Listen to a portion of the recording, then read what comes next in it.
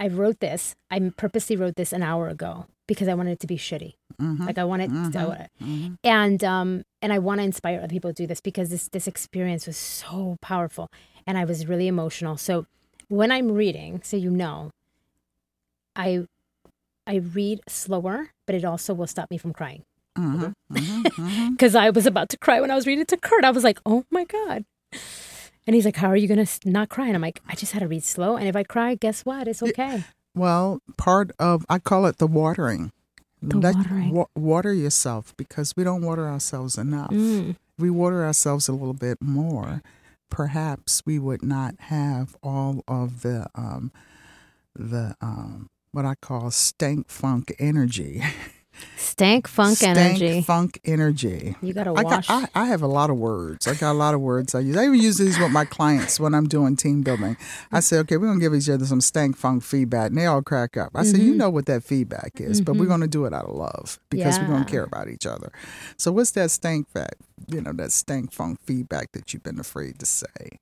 So a lot of what I do as a storytelling facilitator, it's not like storytelling performing. That's not what I do, although people say, oh, I like the way you read. Thank you. And it's about facilitating people in telling their story. Well, you did that for me, girl, because okay, let's get started.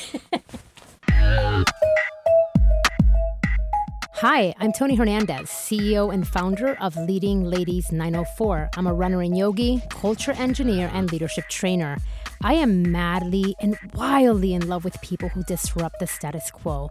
People who are comfortable with being uncomfortable and uncomfortable with mediocrity. And because these are my favorite kind of people who light my soul on fire, I want to bring their stories to you. You have tuned into What's Your Extraordinary with Tony Hernandez, a part of the Essential Culture Podcast Network. My goal is to take us on an inspiring journey into the minds of remarkable people. We explore the extra gene, or what I like to call the E-code. Why do some people have both the ability and drive to pursue and or create what others deem impossible? So whether you're on a run, listening in, or on your daily commute, or maybe just disconnecting from all the noise, I hope that this 30-minute dose of inspiration influences you to ask yourself, what's my extraordinary?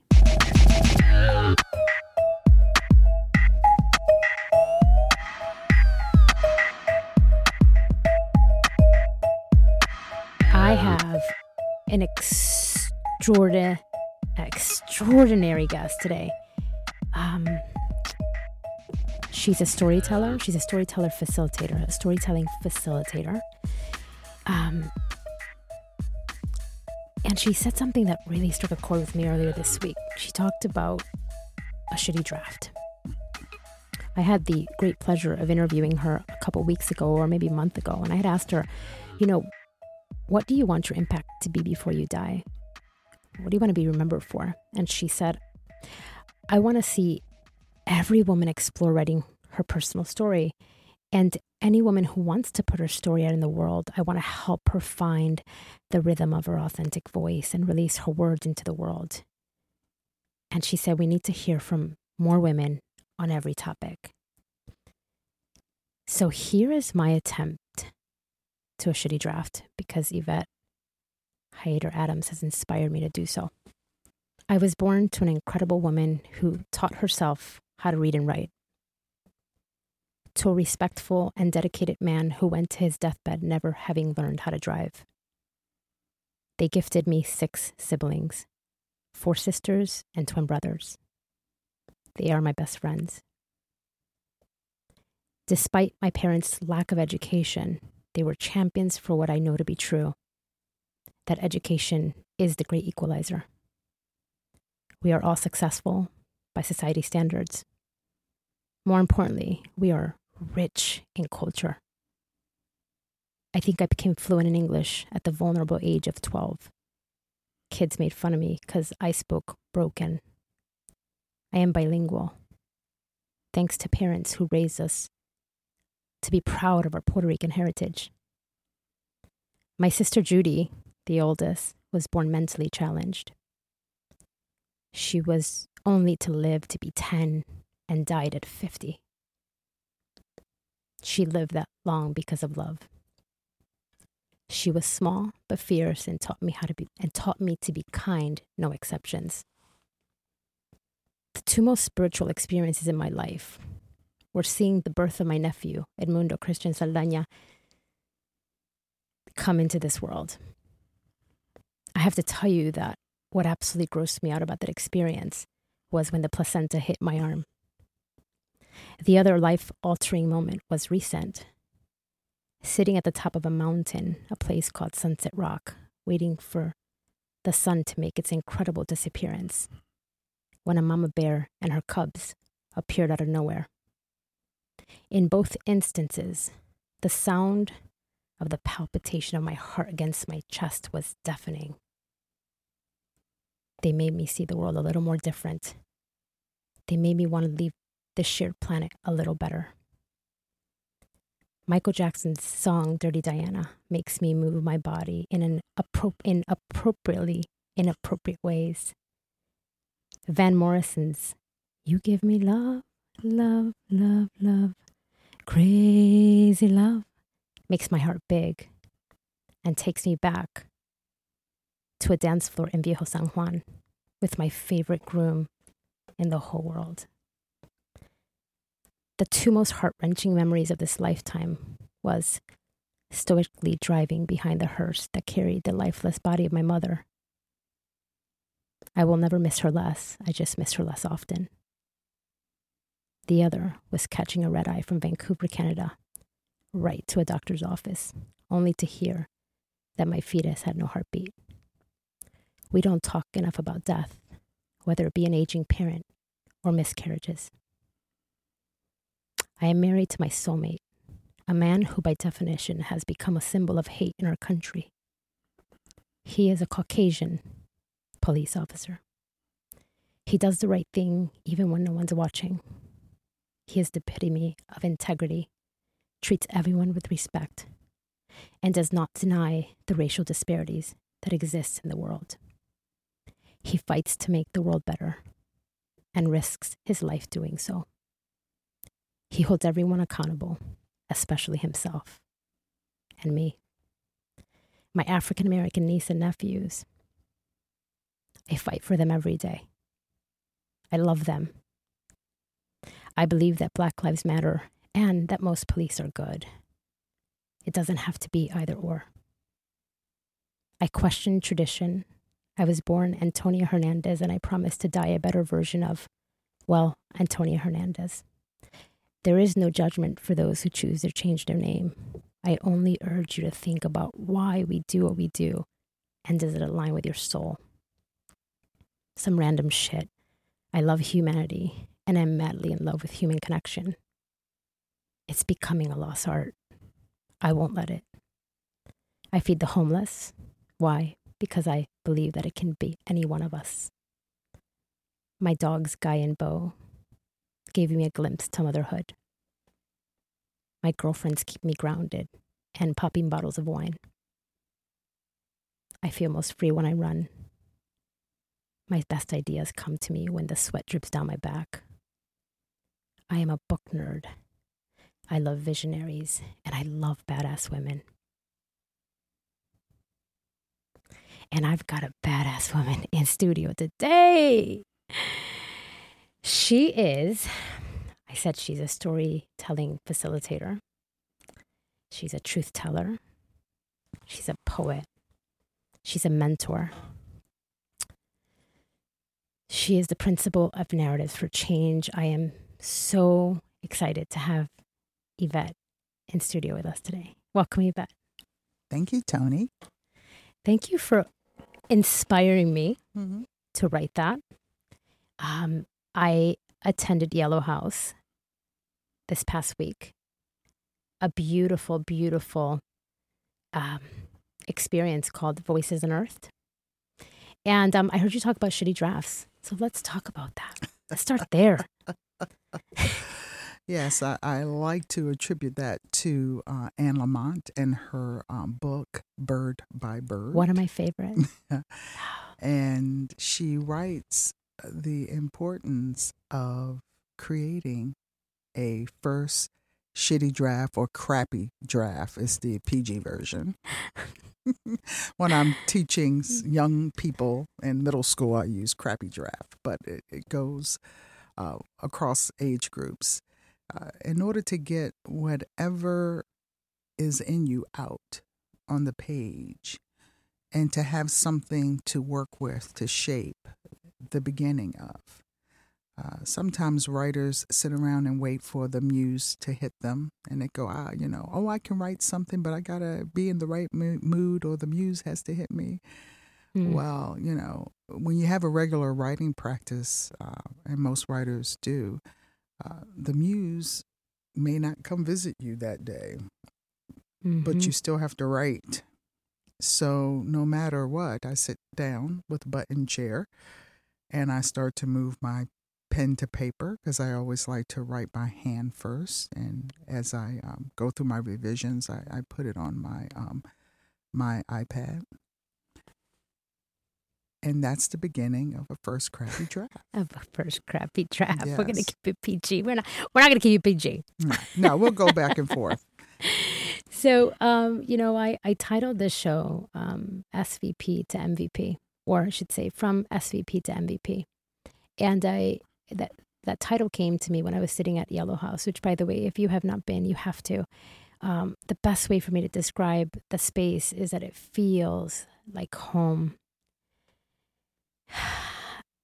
You rose to corporate success. Mm-hmm. You have held titles. Let's see here. You were CEO at Prime Directive. You were president of NTL Institute of Applied Behavioral Science. You were senior vice president of change management strategies. And what I heard you say was that you were ready to leave that to really tap into something that was pulling you in the direction of art and creativity and writing. And in fact, you made a really powerful statement that I shared on Facebook, and I can't think verbatim what it was, but it was something to the effect of, if I'm not creating, I'm not breathing. Mm-hmm.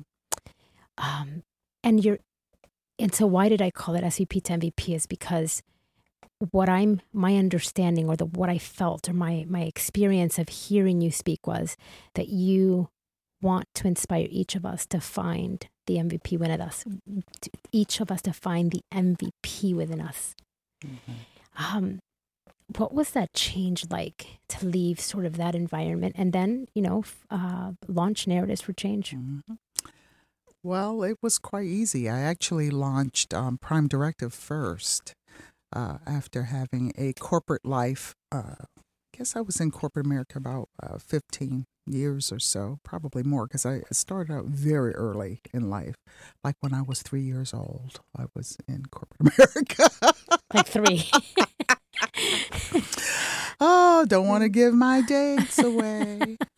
But in all seriousness, I have been a leader and a manager since I was, 17, 18 years old, believe it or not. I was a training manager, in retail. And then I grew into banking, and banking was a space where I really accelerated pretty fast, going through about 3 different banks. But the long and short of it is that by the time I was 30, 32 years old, I was an executive doing some really powerful work in culture change within institutions. And all along, I had been creating new departments, new businesses. People hired me, whether I was in retail or in banking. Can I ask you about what year? Because, you were ahead of the curve. Oh, absolutely. I mean, this was all in the 80s, early 80s. So in the early 80s, I was being hired to come in. Can you start up, a program that develops leaders and managers? We don't have anything. We have a training program for employees, but we want something, that focuses on the leadership. So not only did I create that, I established employee relations and, noticed they didn't have a real good recruitment process and strengthen their HR department. That was at one of the banks. I was at Horizon Financial, and then I was hired away to start up something new when I was at New Jersey National Bank, and then the same thing at Core States Bank. So one of the things that I was known for was to take a blank sheet of paper and say, imagine what you want and I'll create it for you. And that for me was because of the fact that I was an artist and musician before I even walked into the doors of corporate America. I mean, I was a guitarist and a teaching artist. I taught at several different music studios. And that was my passion in music. And then when I just, for a variety of reasons, stopped performing and stopped teaching, I really didn't know what I was going to do. So for me, the work in corporate America was just space to take up until I figured out what I was going to do. When I think about like what you were doing and then what you're doing now, I can't help but to think that people just want to be seen, right? Whether it's in a corporate environment, Sure. Which is, just asking somebody to write their story. It's like, you want to be seen. Like, I want to know you. I want to know those things that don't typically come up in conversation, right? Was it an easy transition? Would you say it was an easy transition, or was there some going from corporate America to an entrepreneur? Yeah. Well, because I had been in music, a musician, that's entrepreneurial. You have to get your own business. You have to do all these things. So I had my first job was as an entrepreneur. So by the time I re-upped into entrepreneurship, and that was in my mid-30s, when I launched Prime Directive Consulting, how I did it was in partnership with a bank. I made a case for creating a separate line of business for the bank that was profitable with an internal consulting group that I managed. So I said, instead of just delivering services for us, why don't we also deliver services to our corporate customers? And I made the case for that and launched it off as a separate business in partnership with the bank. So my launching of that business, I had to sell it before the board of directors, had to be approved. We had to go through the Fed to have it approved and everything. It was a big deal back then in the 80s. And doing that was like, wow, I could actually get this done. And we ran that business. I had a really strong team of 5 people plus a consulting pool of about 20, 25 people. So it was a small boutique consulting firm, but we had a very thriving and profitable business for about 15 years. And when I decided 5 years ago that I was going to move to Florida, I decided I did not want to continue that business when I moved to Florida. I feel like I have a special connection with you, not just because of our Philly roots, but I think it's just the work that you do. I really believe that we can, in fact, I believe that as business owners have a responsibility to make a work environment rich and a learning space. And, Right. These people who are helping you build your dream, Right. we can leave them better off as a result of having them work for us, Right.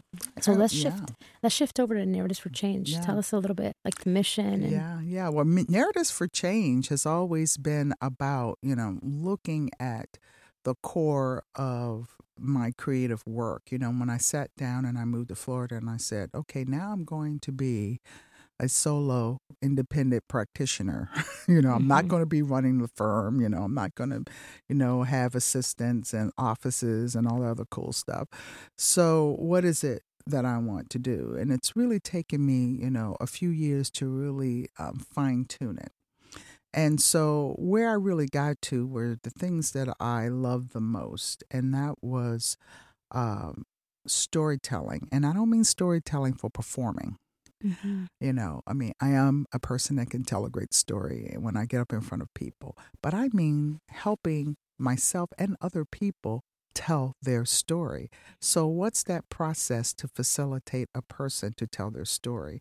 And this was something I had gone back some maybe 10, 15 years ago to grad school to really focus on using story, creative writing for personal and social action is really what I studied at Goddard College in Vermont for my graduate work.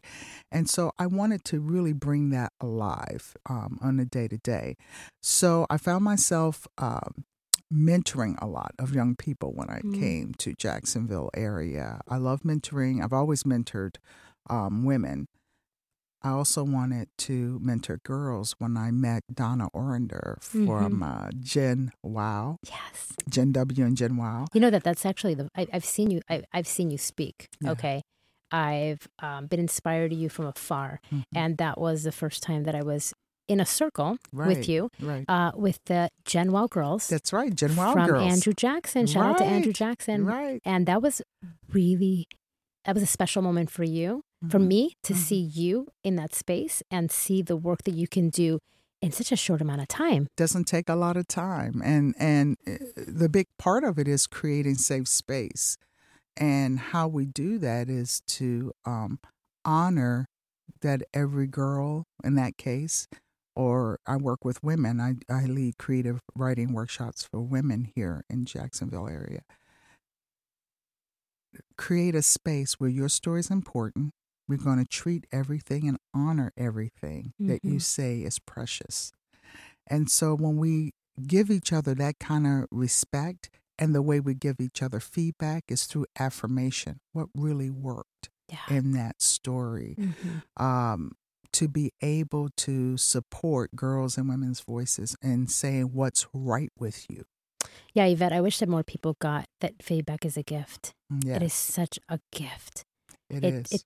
When someone gives me feedback, it tells me this person cares about me and my journey and my leadership and the work that I do, because they've taken the time to say, look, this is what you're doing great and this is what you could do better. Right.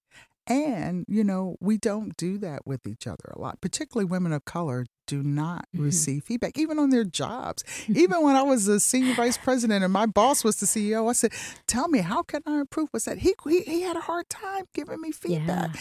And so we joke about it now because we're still friends, but I used to go with him. I said, if I used to tell him, I said, on a scale of 1 to 7, with 7 being the highest, where would you put me on this line, on this scale, I mean, it was like pulling teeth. You were making it easy for them. Because I couldn't get the feedback. And what's important, and I tell this even when I'm with my clients, because most of my clients are women who lead teams or women-led organizations. I really focus on women-led work. That is part of the mission of Narratives for Change. And so what I say about feedback is, I said, don't waste your time giving feedback to a person that you just want to tell them how you feel about what they're doing. Because feedback is really something that you give someone that you care about and you love. Yeah. I said, and I'm used the word love. And I said, if you do this, you're invested. I said, but if you just want to tell somebody how you feel and you open up your mouth with, let me give you some feedback, it's not really feedback. Actually, yeah, it's usually when it's something that is, when you're moving in a direction with love, you don't actually have to say, I have feedback for you, right? Right, like, listen, I want to talk to you about a couple of things. It doesn't have to be like, it becomes the F word.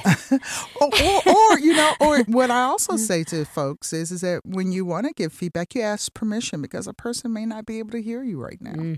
So I always ask, is it okay if I give you a piece of feedback? And people, okay. And for me, the feedback is always what's really working well.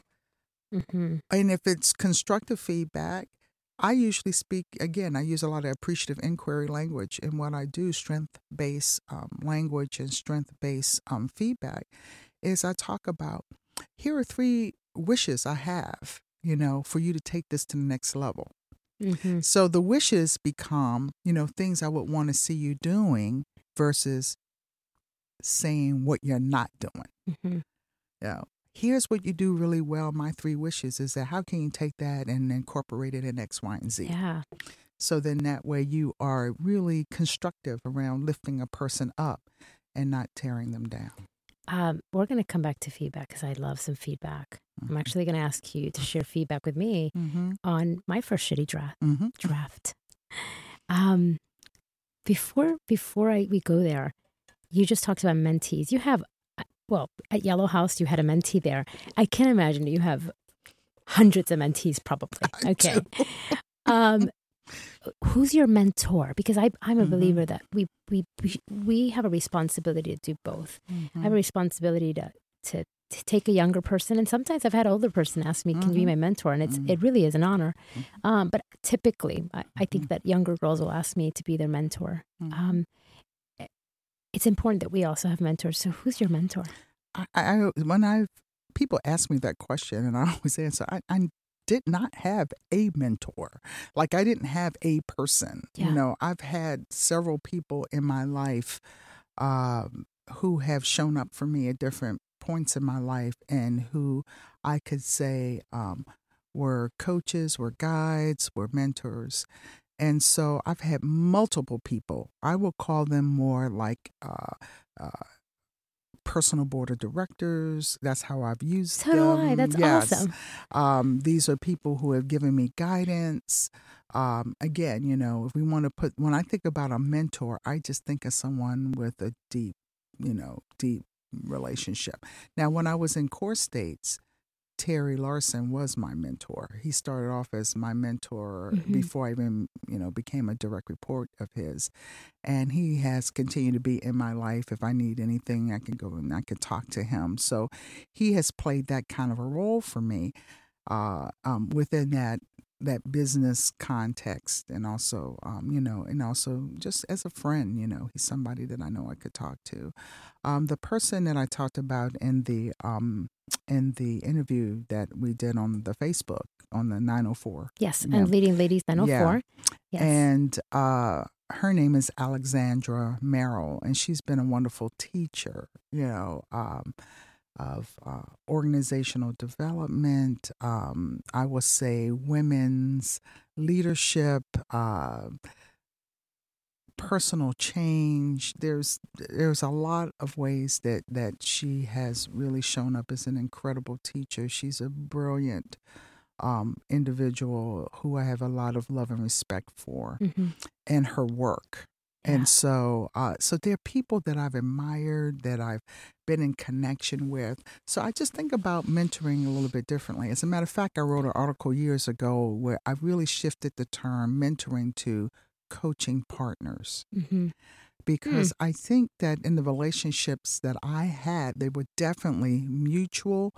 The power felt more equal, because when you're in a mentoring relationship, there's kind of like a power over relationship. And so my work has always been to really break that paradigm around power over. So I think that's why I when I think about mentoring, it gives me a little twinge. Yvette, that's really brilliant, because I tell my mentees, I'm like, just know that as I develop you, develop me. Yeah, but it doesn't feel that way for them. Sure, but when you title something like I'm your mentor, then it's right. like Exactly. I'm over you. Yes. I'm over you. So part of this thing is like relanguaging ourselves, which I really believe. So I write about coaching partners. Yeah. So when I was in corporate America and I would partner with younger people, they were usually folks who were, I used to be a programmer way back in the day. So I might have, met with a person who had a next iteration of programming and they wanted me to mentor them on leadership. I said, then we got to be in this together. You need to teach me coding in this way. I'll teach you stuff about me. So now we're partnering. And so it was a shared role in supporting each other's growth. This is great. Yeah, this is so great. This is great. I think I might shift the language. And I'm so, in the work that I do as a culture engineer, my work is to really support workspaces and breaking the hierarchy, right? Yes, because right. It becomes really strained. Yes. I said to you that I wanted to come back to feedback, and I want to kind of connect that to helping other women and men, right? Facilitating and supporting them in writing their story. Right. What's some feedback that you have that you could share with me about my draft, and perhaps share some tangible steps so that our listeners can start writing their shitty draft? Well, what I would say is that for everyone, with your draft and anyone else that's interested in writing their own story, your first shitty draft or crappy draft is that space that can ultimately lead to your clarity. And so writing deeply with much detail is really a benefit to you. So, like in your writing, when you talked about your mom and you described the funeral progression, and then you talked about your siblings, and as much detail as you can give that, it's so rich. And when I say detail, start off telling me about, the sister who lived to 50, and what does she teach you? So you're saying go deeper. Go deeper. Go deeper. And deeper looks like, what did it taste like, smell like, feel like? 5 senses. Sound Bring like, all your bring senses. all your senses. What color was it? What were the funny stories, I mean, when you raised the songs, that was great. You could have just said, "Oh, my first dance song," but you said the name of the song. And I did that because of you, because you did some singing, and I was like, yeah, I'm inspired to do that too. I always stick in a song, in my writings, because it puts people in a place and time. So, when I tell people, I think I used I talked about a Michael Jackson song, I think in that reading I did at Yellow House.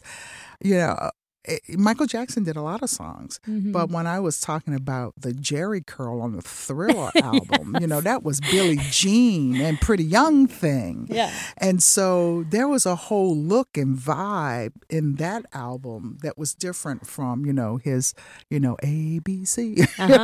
So it's different.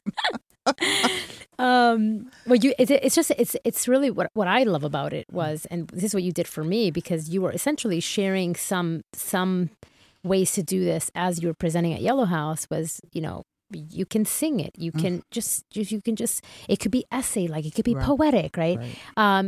It brings some aliveness to it. It brought aliveness to it. Well, I was demonstrating the braided essay, which is a form of essay writing that I've been experimenting with over the last year and a half. And so I've been fine-tuning my essays that I'm writing for my book, Complicated Truths, Emerging as Leader of Her Whole Life. That book really requires me to do a lot of weaving and braiding. As a matter of fact, I call it plaiting, plaits and weaves. So is that available?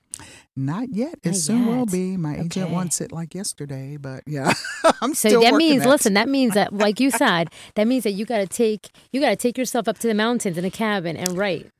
Right? Let me tell you, every Monday is my writing day. And so I am revising my crappy drafts every Monday. Do you ever think you get it right? Or do you think you will always feel the need to revise?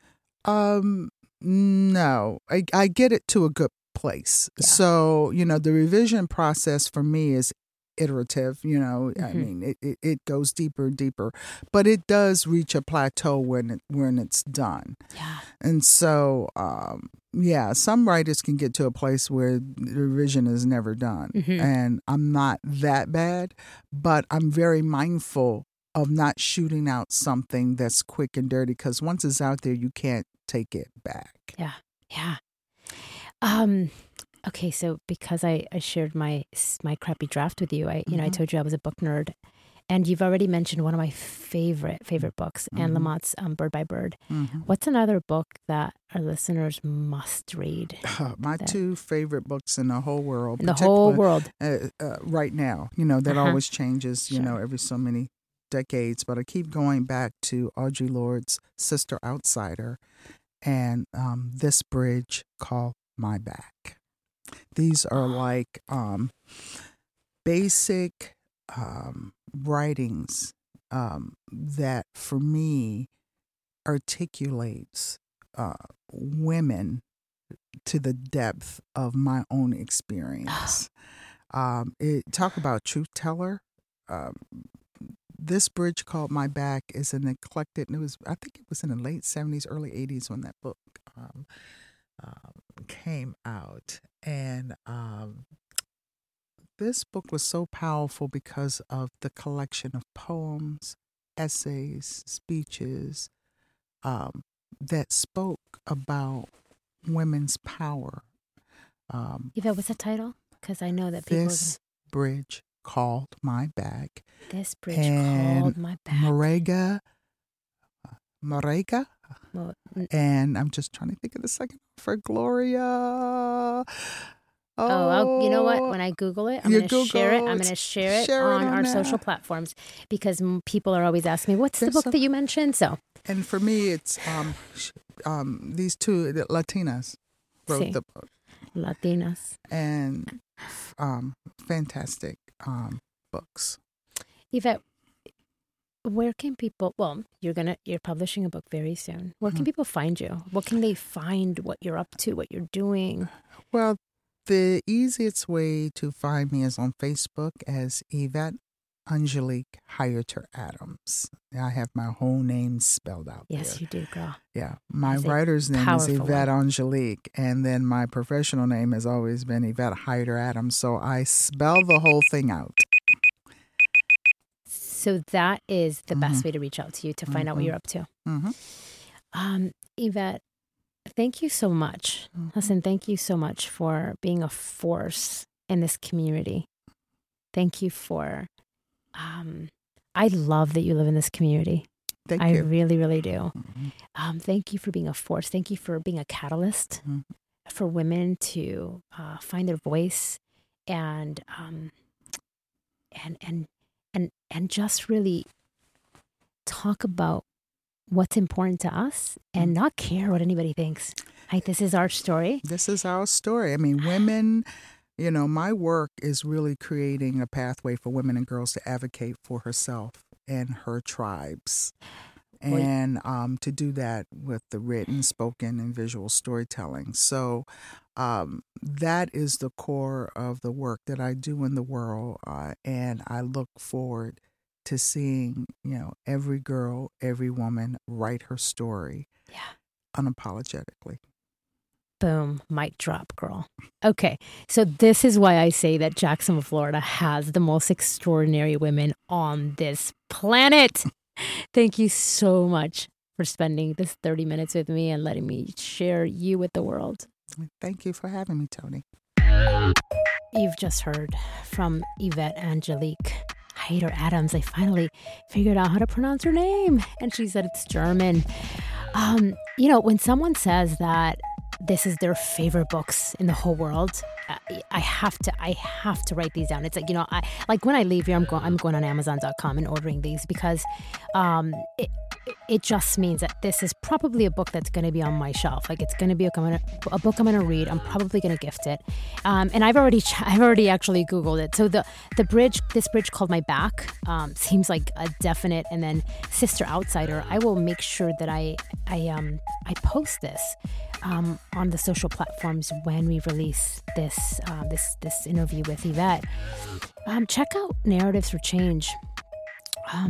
The mission is creating pathways for women and girls to advocate for herself and her tribes. And she does it through written, spoken, and visual storytelling.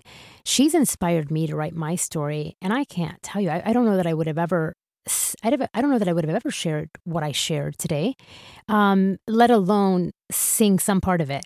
So I urge you to check out Narratives for Change. Check out what she's doing, sitting at Yellow House and listening to her story, and her giving us tips on how to write our own powerful stories really gave me the courage and the I have to tell you, I was excited, but I was also feeling a little bit vulnerable and a little nervous to share. So I'm looking forward to hearing what your story is when I complete mine, when I'm ready to release the final version. I am going to share it on my social platforms. You can reach me. Facebook is Tony Hernandez. Actually, Instagram is Tony Hernandez Brown, and Twitter, Philatony. All right, y'all. Have a good one. Hey, thanks for listening to What's Your Extraordinary. Please like, rate, and comment. It's tremendously helpful and helps new listeners find the podcast. I'd also love to hear from you. So tell me what's your extraordinary. You can connect with me on Instagram at Tony Hernandez Brown, Facebook Tony Hernandez, and Twitter Philatony, as in Philadelphia, Philatony. Shout out to my girl Jessie Kyle, Sean Kyle, and Louis Rieger for the dope track. This podcast is produced by my rockstar badass producer, Tim Driscoll, and part of the Essential Culture Podcast Network. For more episodes and other great shows, look for the Essential Culture Podcast Network on iTunes or wherever you get your podcast.